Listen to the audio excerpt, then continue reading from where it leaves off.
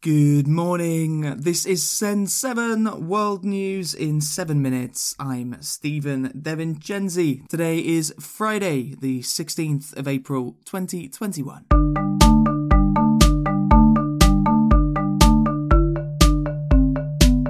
Starting in Asia today, Russia has received new sanctions from the United States, including the expelling of 10 diplomats from the US. President Joe Biden said that the sanctions were a response to the extraordinary threat to national security posed by Russia. The United States accuses Russia of cyber attacks on government institutions and of trying to help former President Donald Trump win re-election. In Myanmar, activists have thrown red paint on roads and buildings to represent the blood of the hundreds killed since the military took power on the 1st of February. Local media said that one man was killed by security forces in the city of Mandalay yesterday, and 19 doctors were charged with supporting disobedience. This week, the United Nations warned that Myanmar will enter a civil war if the violence is not controlled. In the United Arab Emirates, the UN has said that they have not received proof that Princess Latifa is alive.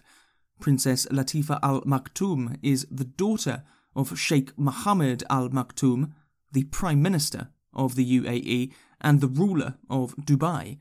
Latifa has not been seen in public since 2018. However, last month she released a video saying that she was being held captive by her father.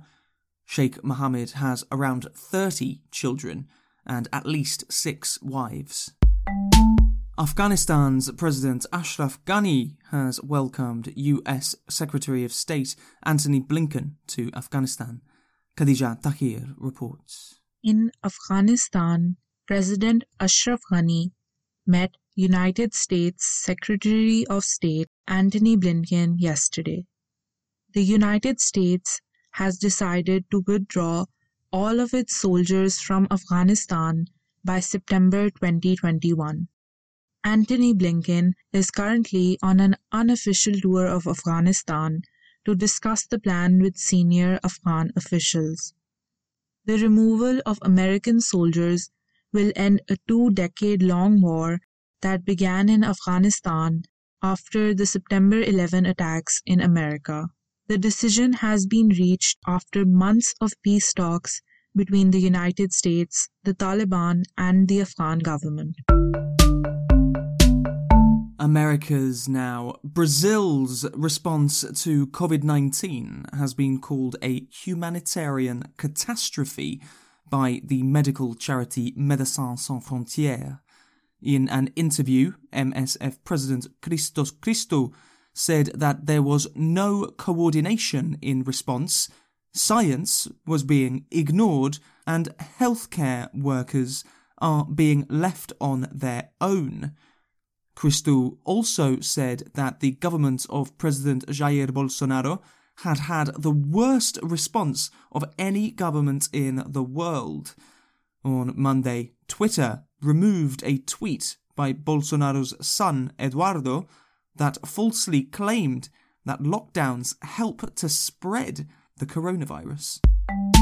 United States Vice President Kamala Harris has said that she will soon visit Mexico and Guatemala in an effort to slow migration to the US border. In March, a record number of unaccompanied children tried to cross the Mexico-US border. Harris has said that diplomacy must help to solve the problem. These are issues that are not going to be addressed overnight. A large part of our focus is diplomatic in terms of what we can do in a way that is about working with these countries. So, for example, I have talked with the President of Mexico, the President of Guatemala. Also in the United States, a policewoman has been charged with manslaughter after the death of Daunte Wright. Video footage shows that Wright was shot while trying to escape the police. Policewoman Kim Potter said that she meant to shoot her taser but shot her gun by accident. Lawyer Benjamin Crump said that it was unbelievable that this could happen in Minnesota, just miles from where a policeman killed George Floyd last year. It's just so unconscionable and unbelievable that within 10 miles from where the trial regarding the killing of George Floyd is taking place, that a police officer will yet again kill another unarmed black man. Africa, Sudan's Prime Minister Abdallah Hamdok has called for an urgent meeting with the leaders of Ethiopia and Egypt. Ethiopia is planning to fill its Renaissance Dam on the River Nile, but Egypt and Sudan are concerned at the reduction of water in the River Nile when the dam is being filled. The International Monetary Fund said yesterday that 30 million Africans are being pushed into poverty because of the coronavirus pandemic. The IMF said that richer countries should give vaccines to Africa to help its economy recover. Europe. Researchers in Europe have said that blood clots are more common from having COVID-19 than from receiving any COVID vaccine. This week, Denmark and Norway stopped using the Oxford AstraZeneca vaccine, and the United States paused the use of the Johnson & Johnson vaccine. However, British researchers have said that only 5 people out of 1 million would develop a blood clot after taking the Oxford AstraZeneca vaccine, compared to 39 out of 1 million from being infected with COVID-19. Yesterday, France passed 100,000 confirmed deaths from COVID-19. And from the United Kingdom, this podcast is 1 year old today. Thank you to everyone who has helped to support Send 7 podcast in the last year. Send 7 has now been downloaded 250,000 times, and we have listeners all over the world.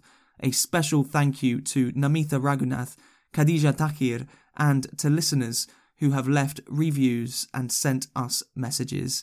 You can send us an email or an audio message by going to send7.org or on social media at Send7podcast. I'm Stephen DeVincenzi. Have a great weekend, and I will see you on Monday.